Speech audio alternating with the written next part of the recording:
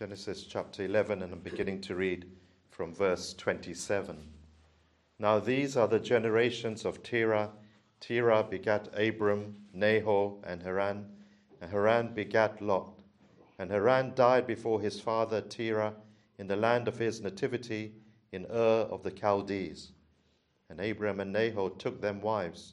The name of Abram's wife was Sarai, and the name of Nahor's wife Milcah, the daughter of Haran, the father of Milcah, and the father of Iscah.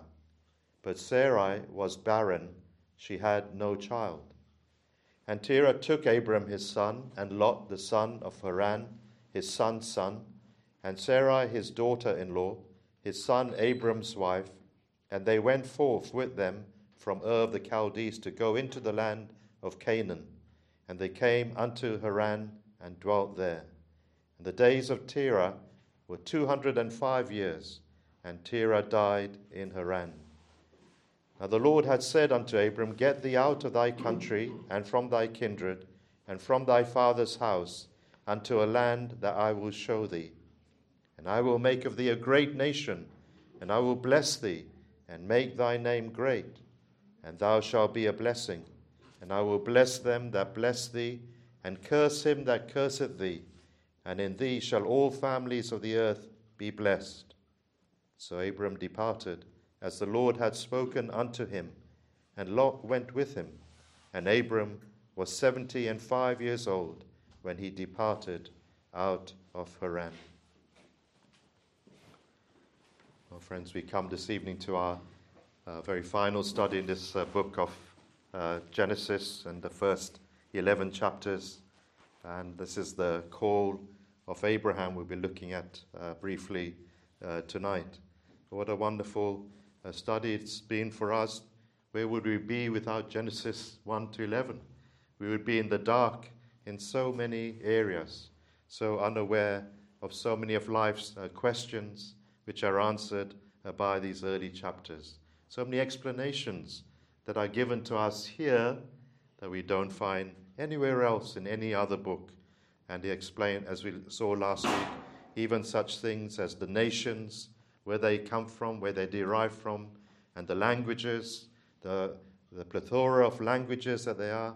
Well, we've seen these and so many more things. The entrance of sin into the world, following those 6 days of creation, and man's fall and what it led to, and that promise given in the Garden of Eden of a Messiah who's going to come and redeem his particular people. And then we've paid particular attention then, and we will do a little bit again tonight, on this conflict that there is between the seed of the woman and the seed of the serpent. A conflict that will go on till the end of time.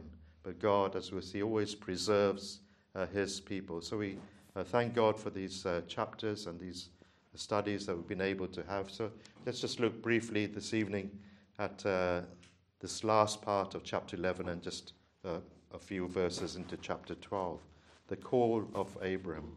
Now we can see in chapter 11 from verse 10 onwards that it's divided into two sections. Moses, in his usual way, in verse 10, tells us when he's beginning a new section, these are the generations of Shem, and he's going to talk about Shem. And then in verse 27 onwards, these are the generations of Terah. And so we'll just break it up in that way. So firstly, in verse 10 to 26, the generations of Shem. And there are a number of things to say about this genealogy, and I'll just mention a few things. So firstly, its importance. It is an important genealogy, just like Genesis chapter 5. And when we put Genesis chapter 5 together with this genealogy in Genesis chapter 11, well, we are given a very specific time from the beginning of creation right until the birth of Abram. And we are given here in Genesis chapter 5, we were taken from Adam and all the way through to the birth of Noah. And here in Genesis 11, we are taken from Noah's son all the way through to the birth of Abram, a period of 2008 years. And that's very helpful to us. That's one of the arguments that we use for the young earth. We say the earth is only 6,000 years old, around that age. 2008 years from creation to Abraham. And then the experts have worked out another 2,000 years from Abraham to the coming of Christ. And of course, since then, 2,000 plus years. So we're 6,000 years old is the earth. So different from the billions of years put forward by the evolutionists. But then something else we can say about this genealogy is that you'll notice that it focuses here in chapter 11, it focuses on one particular family. It focuses on Shem and on one of his sons. He had a number of sons, but it focuses on just one, Arphaxad. And it's going to follow him and his children and all the way down to Abraham. The genealogy narrows. In chapter 10, we read about the families of all of Noah's children.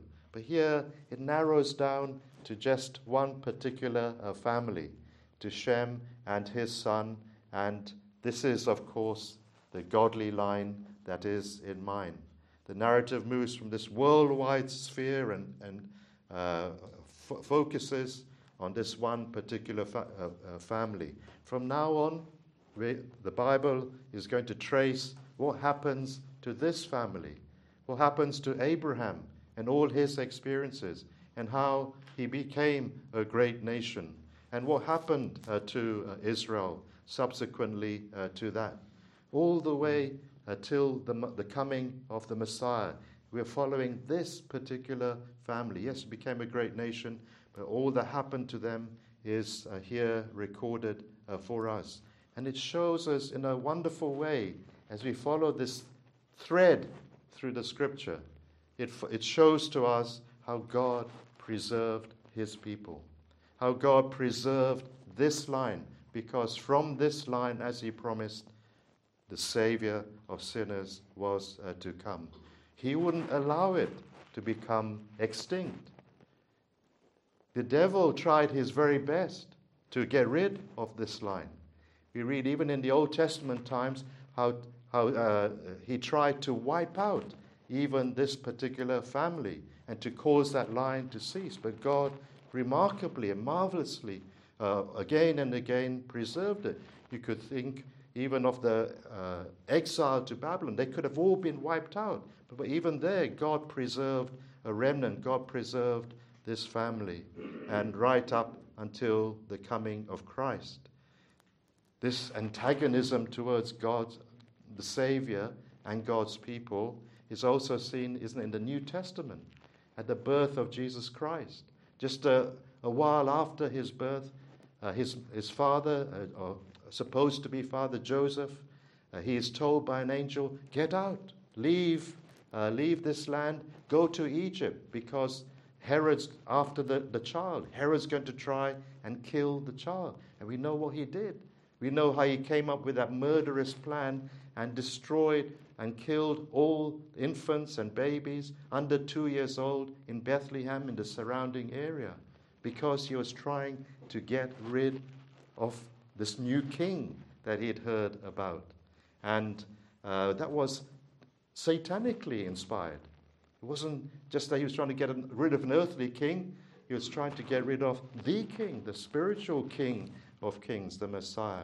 But God once again preempted him and preserved his begotten son.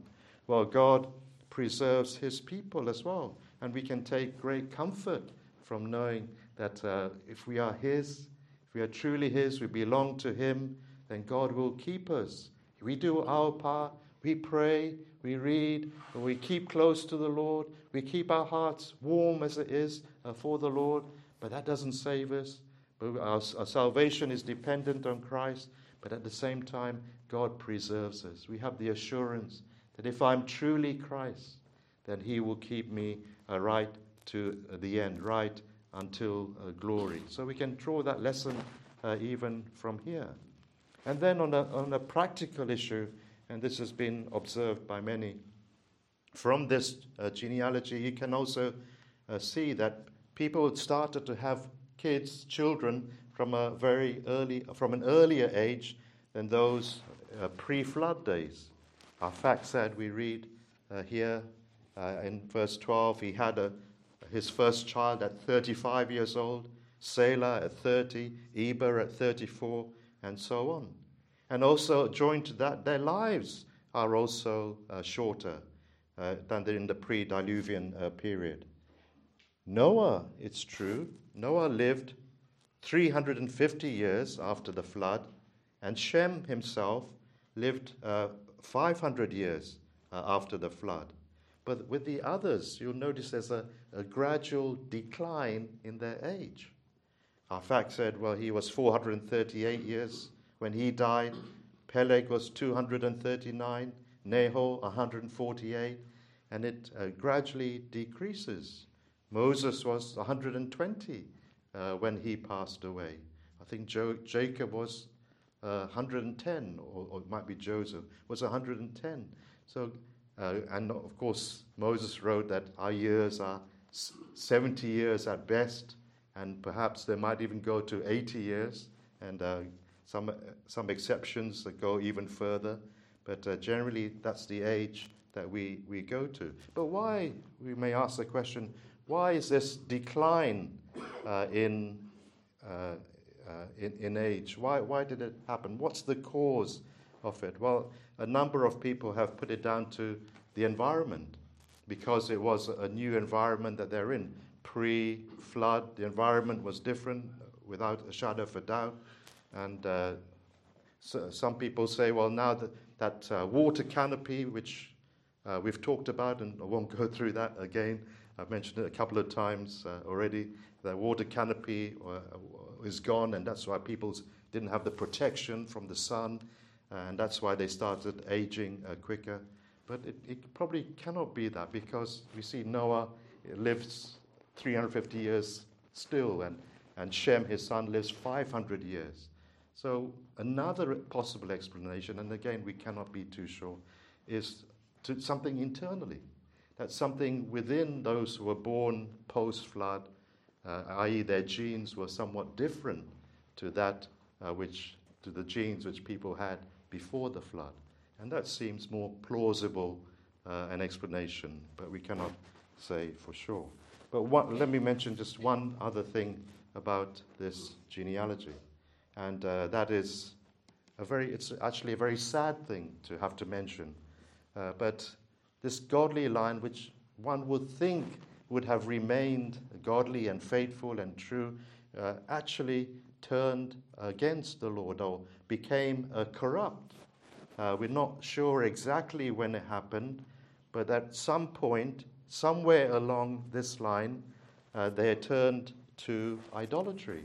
And we know this, it doesn't say this in the text here, but in Joshua 24 and verse 2 we read this. Joshua said to all the people, "Thus saith the Lord God of Israel, your fathers dwelt on the other side of the flood in old time, even Terah," that's Abraham, the father of Abraham, "and the father of Nahor, and they served other gods." So they had turned, Terah and Nahor had definitely turned to idols, and most likely Abraham also, but even probably their ancestors before them. Some of them may also have turned to idols. They had become basically like the world about them. Idolatry at that time was rife everywhere in that world. Archaeology shows that in Ur of the Chaldees, where Abraham was and the family was, they were worshippers of the moon god. And there's evidence of this even in the British Museum. Job was around at this time, and he mentions, he spoke as well in Job 31, verse 26, he spoke of the people worshipping heavenly bodies. And also in Job 5 and verse 1, we read of Eliphaz, who said, call now if there be any that will answer thee, and to which of the saints wilt thou turn? And that phrase, which of the saints wilt thou turn, was a kind of worship, the worship of preeminent people who had gone before. It's a kind of ancestral worship. Even today, if you go to the Far East, it's very common in Singapore and China and elsewhere to have ancestral worship, people who worship those who have gone before, who pay homage to their parents and grandparents. And that kind of idolatry was even around in Job's time and Abraham's time. That was what was happening in the world then. And it seems that Terah and Nahor and others had fallen into this idolatry too, had embraced the religion of the world. Oh, friends, how sad to see the godly line becoming idolatrous like the world. Noah was around still at this time. Noah, his long life meant that he died only 2 years before Abraham's birth. So he was still around. Shem was still around. I'm sure Shem must have retained his integrity and his faith.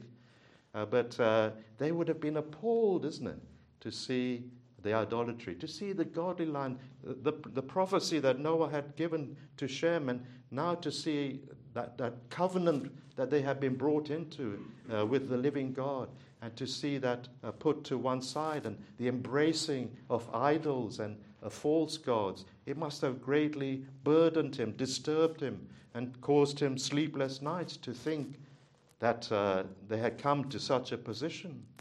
And the helplessness he must have felt, that despite all his pleadings probably with them, and his reminding them of the judgment that came upon the world previously, it seemed to have had little effect. Surely he must have preached to them as well to turn again.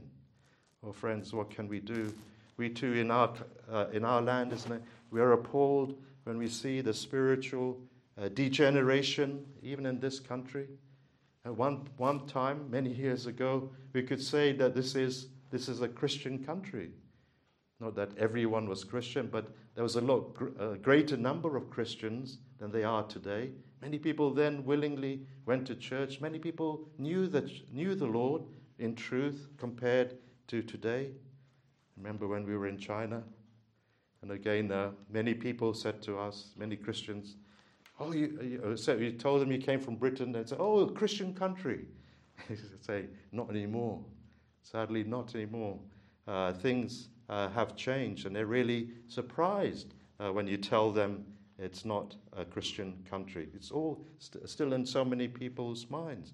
But it shows us, isn't it? Salvation isn't passed on automatically from one generation to another generation.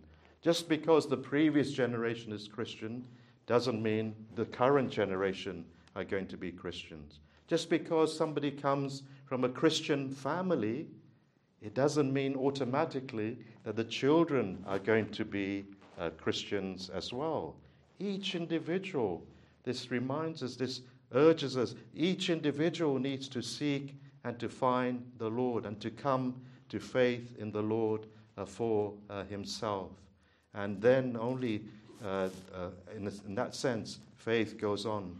It doesn't pass on through the genes. It passes on only from faith to faith. Well, we also, before we move on, also need to remember the exhortation. There's no physical, outward bowing down so much to statues today, although we see it in Catholicism and some of the other religions, the false religions. But we still see modern day idolatry. John still had to remind the believers, little children, keep yourselves from idolatry, from idols. And so also for us as believers, we have to still watch and maintain that love that we have for our God, and keep him center and keep him in the first place, and make sure nothing else draws away our affections for him, that he is primary in our life, and our worship of him is the central thing that we live for. Well, let's move on to the second part, and that's the generations of Terah, verse 27. Now these are the generations of Terah. Terah begat Abraham, Nahor, and Haran begat Lot. So it suggests to us that Abram is the oldest of the three boys. But actually we learn later on it's actually Haran who is the eldest. He emerges as the eldest, because we read in verse 29 that Abraham and Nahor took them wives. The name of Abraham's wife was Sarai. The name of Nahor's wife, Milcah, the daughter of Haran, the father of Milcah and the father of Iscah. So Nahor's daughter, Nahor must have been the eldest for him to have a daughter who the second son could marry. And then we read the youngest must have been Abram, and we read that he married Sarai. Some people think that Sarai was actually Iscah, the other daughter of Haran. But again, we cannot be too sure about that. Verse 31, Terah took Abram his son, and Lot the son of Haran his son's son, and Sarai his daughter-in-law, his son Abram's wife, and they went forth with them from Ur of the Chaldees to go into the land of Canaan, and they came to Haran and dwelt there. And we read that, and it looks like this is an initiative taken by Terah, the father of Abram, to leave Ur of the Chaldees. In Acts chapter 7, when we read Stephen speaking before the Sanhedrin, and he says in his sermon, God told Abram to get out of his country and his kindred while he was still in Ur, in Mesopotamia. So Acts says God said to go out, and here we read Terah took them out. Is this a contradiction in the Bible? Well, no, friends, it's not. And if you look at chapter 12 and verse 1, well, it gives us the answer. Now the Lord had said unto Abram, get thee out of thy country and from thy kindred. The Lord had said. What Moses hasn't put the events here chronologically. What he's doing is saying first, Terah and Abram left Ur of the Chaldees, and then he gives the reason in chapter 12 and verse 1, because the Lord had said to Abram, get out of thy country and thy kindred. So in verse 31, is Terah, probably as the head of the family, is put forth as the one who is leading them out. But it's God who has told Abram to leave his land and to go to a place that he knew not. Get thee out. Get thee out. And chapter 12, verse 1, was the call that came to Abraham. Get out of the idolatrous city. Leave your own idolatry. For Abraham was that idol worshipper too. Get out, because God was going to destroy the land, which he did actually not so long after this. It's words which were similar to that spoken in Genesis 19. You remember Lot, when he tried to persuade his two sons-in-laws to leave Sodom, he said, up, get out of this place, because the Lord is going to destroy the city. And they laughed at him. And they thought he was joking. They thought he was mocking, and they didn't receive his words. And they scoffed at all his pleas, and they failed to take on board his exhortation to leave and to escape for their lives. Well, Abraham is given a similar command: get out of thy country, and he obeyed. It would have been very difficult for him to leave. We cannot say it was an easy thing for him to tear himself away from his hometown, his familiar surroundings. Ur was a comfortable place to live. It was a sophisticated place. It was a very civilized place to live, in spite of its idolatry. And he's asked here to leave Ur of the Chaldees and go to a place where he knows not where. Just the direction is given to him, and without the actual name of a place given to him, God tells him to leave. God shows him the direction only to go. It was difficult also because at that time there were not many believers around. Shem is still there. Job, as we said, is in Arabia. The book of Job was written around that time. Melchizedek he would find and meet in Canaan, but very few believers. But he would have heard, no doubt, this wouldn't have been a new message in a sense from him, because he would have heard about the true God and the living God from Shem. And so though difficult to leave, yet also God encouraged him and gave him this wonderful promise which we read in verses 2 and 3. I will make of thee a great nation, and I will bless thee and make thy name great, and thou shalt be a blessing. And I will bless them that bless thee, and curse him that curseth thee, and in thee shall all the families of the earth be blessed. I will make of thee a great nation. Literally, yes, from this one man would spring a whole nation, a multitude of people, but spiritually also too. From the Savior, who would be one of his descendants, will come the international church of Jesus Christ, the greatest nation, we could say, on earth. The greatest spiritual nation will come from him. And I will bless thee, he says, make thy name great. Well, Abraham was unknown. He was in obscurity at this time.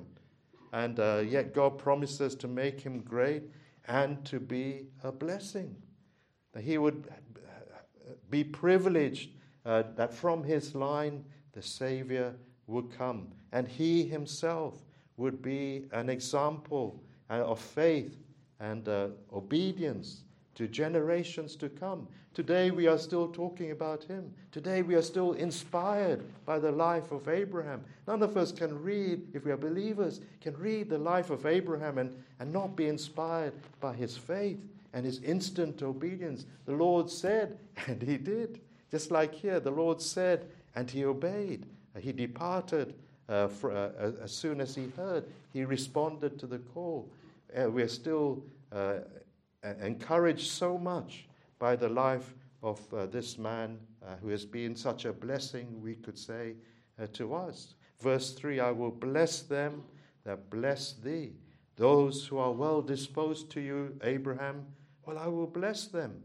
Those who curse you are cursed. Those who judge you, those who attack you, those who criticize you, well, they will come under this awful curse of God. In other words, the future of other peoples depends on how they treat you, how they respond to you, and all that you stand for. And it's something similar with believers today. How people respond to our message, how people respond to the gospel that we give to them. Well, their entire destiny depends on this, whether they receive the word that we speak to them, or whether they reject our words, which are not our own words, but the words of Christ, of course. And their future blessing or curse depends on this thing.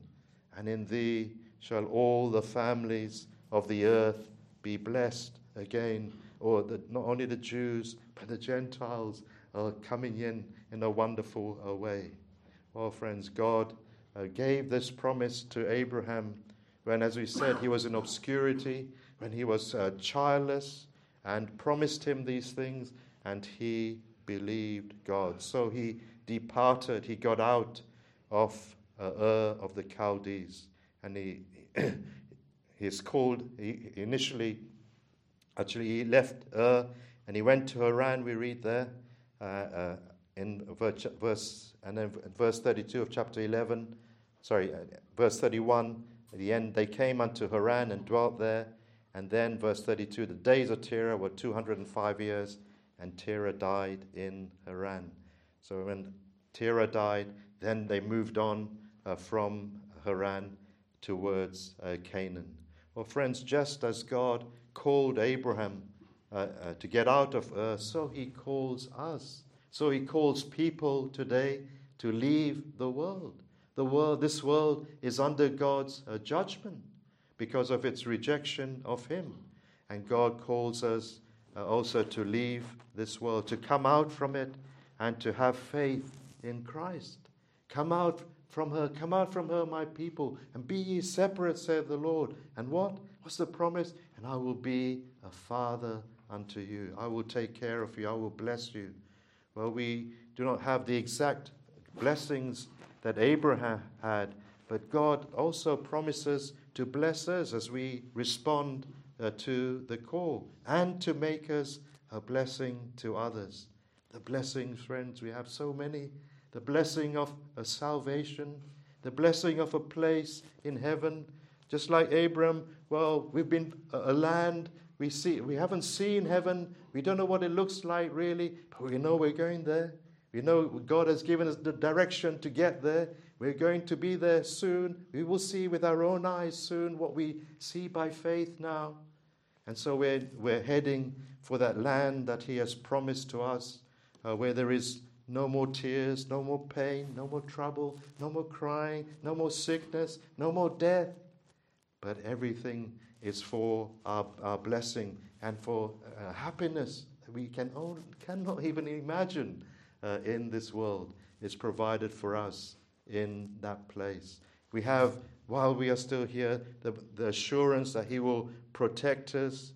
Look, just like Abraham was the apple of his eye, so is each individual believer the apple of God's eye, the one upon whom he watches over to take care of and to protect and to bless.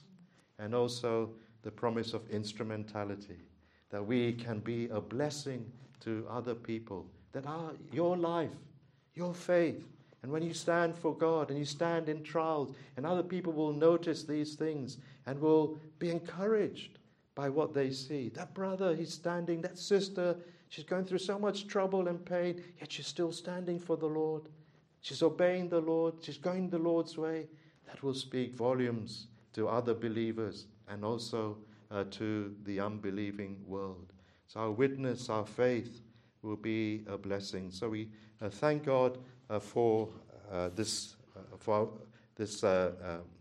brother, Abraham, from whom we learn so many wonderful things. And with this, I close. So thank God once again for this wonderful messages that we've been able to see from the scriptures, all that God has done, and to bring us to himself. This plan of God that he has put into place, this overall plan. We see the big picture, friends.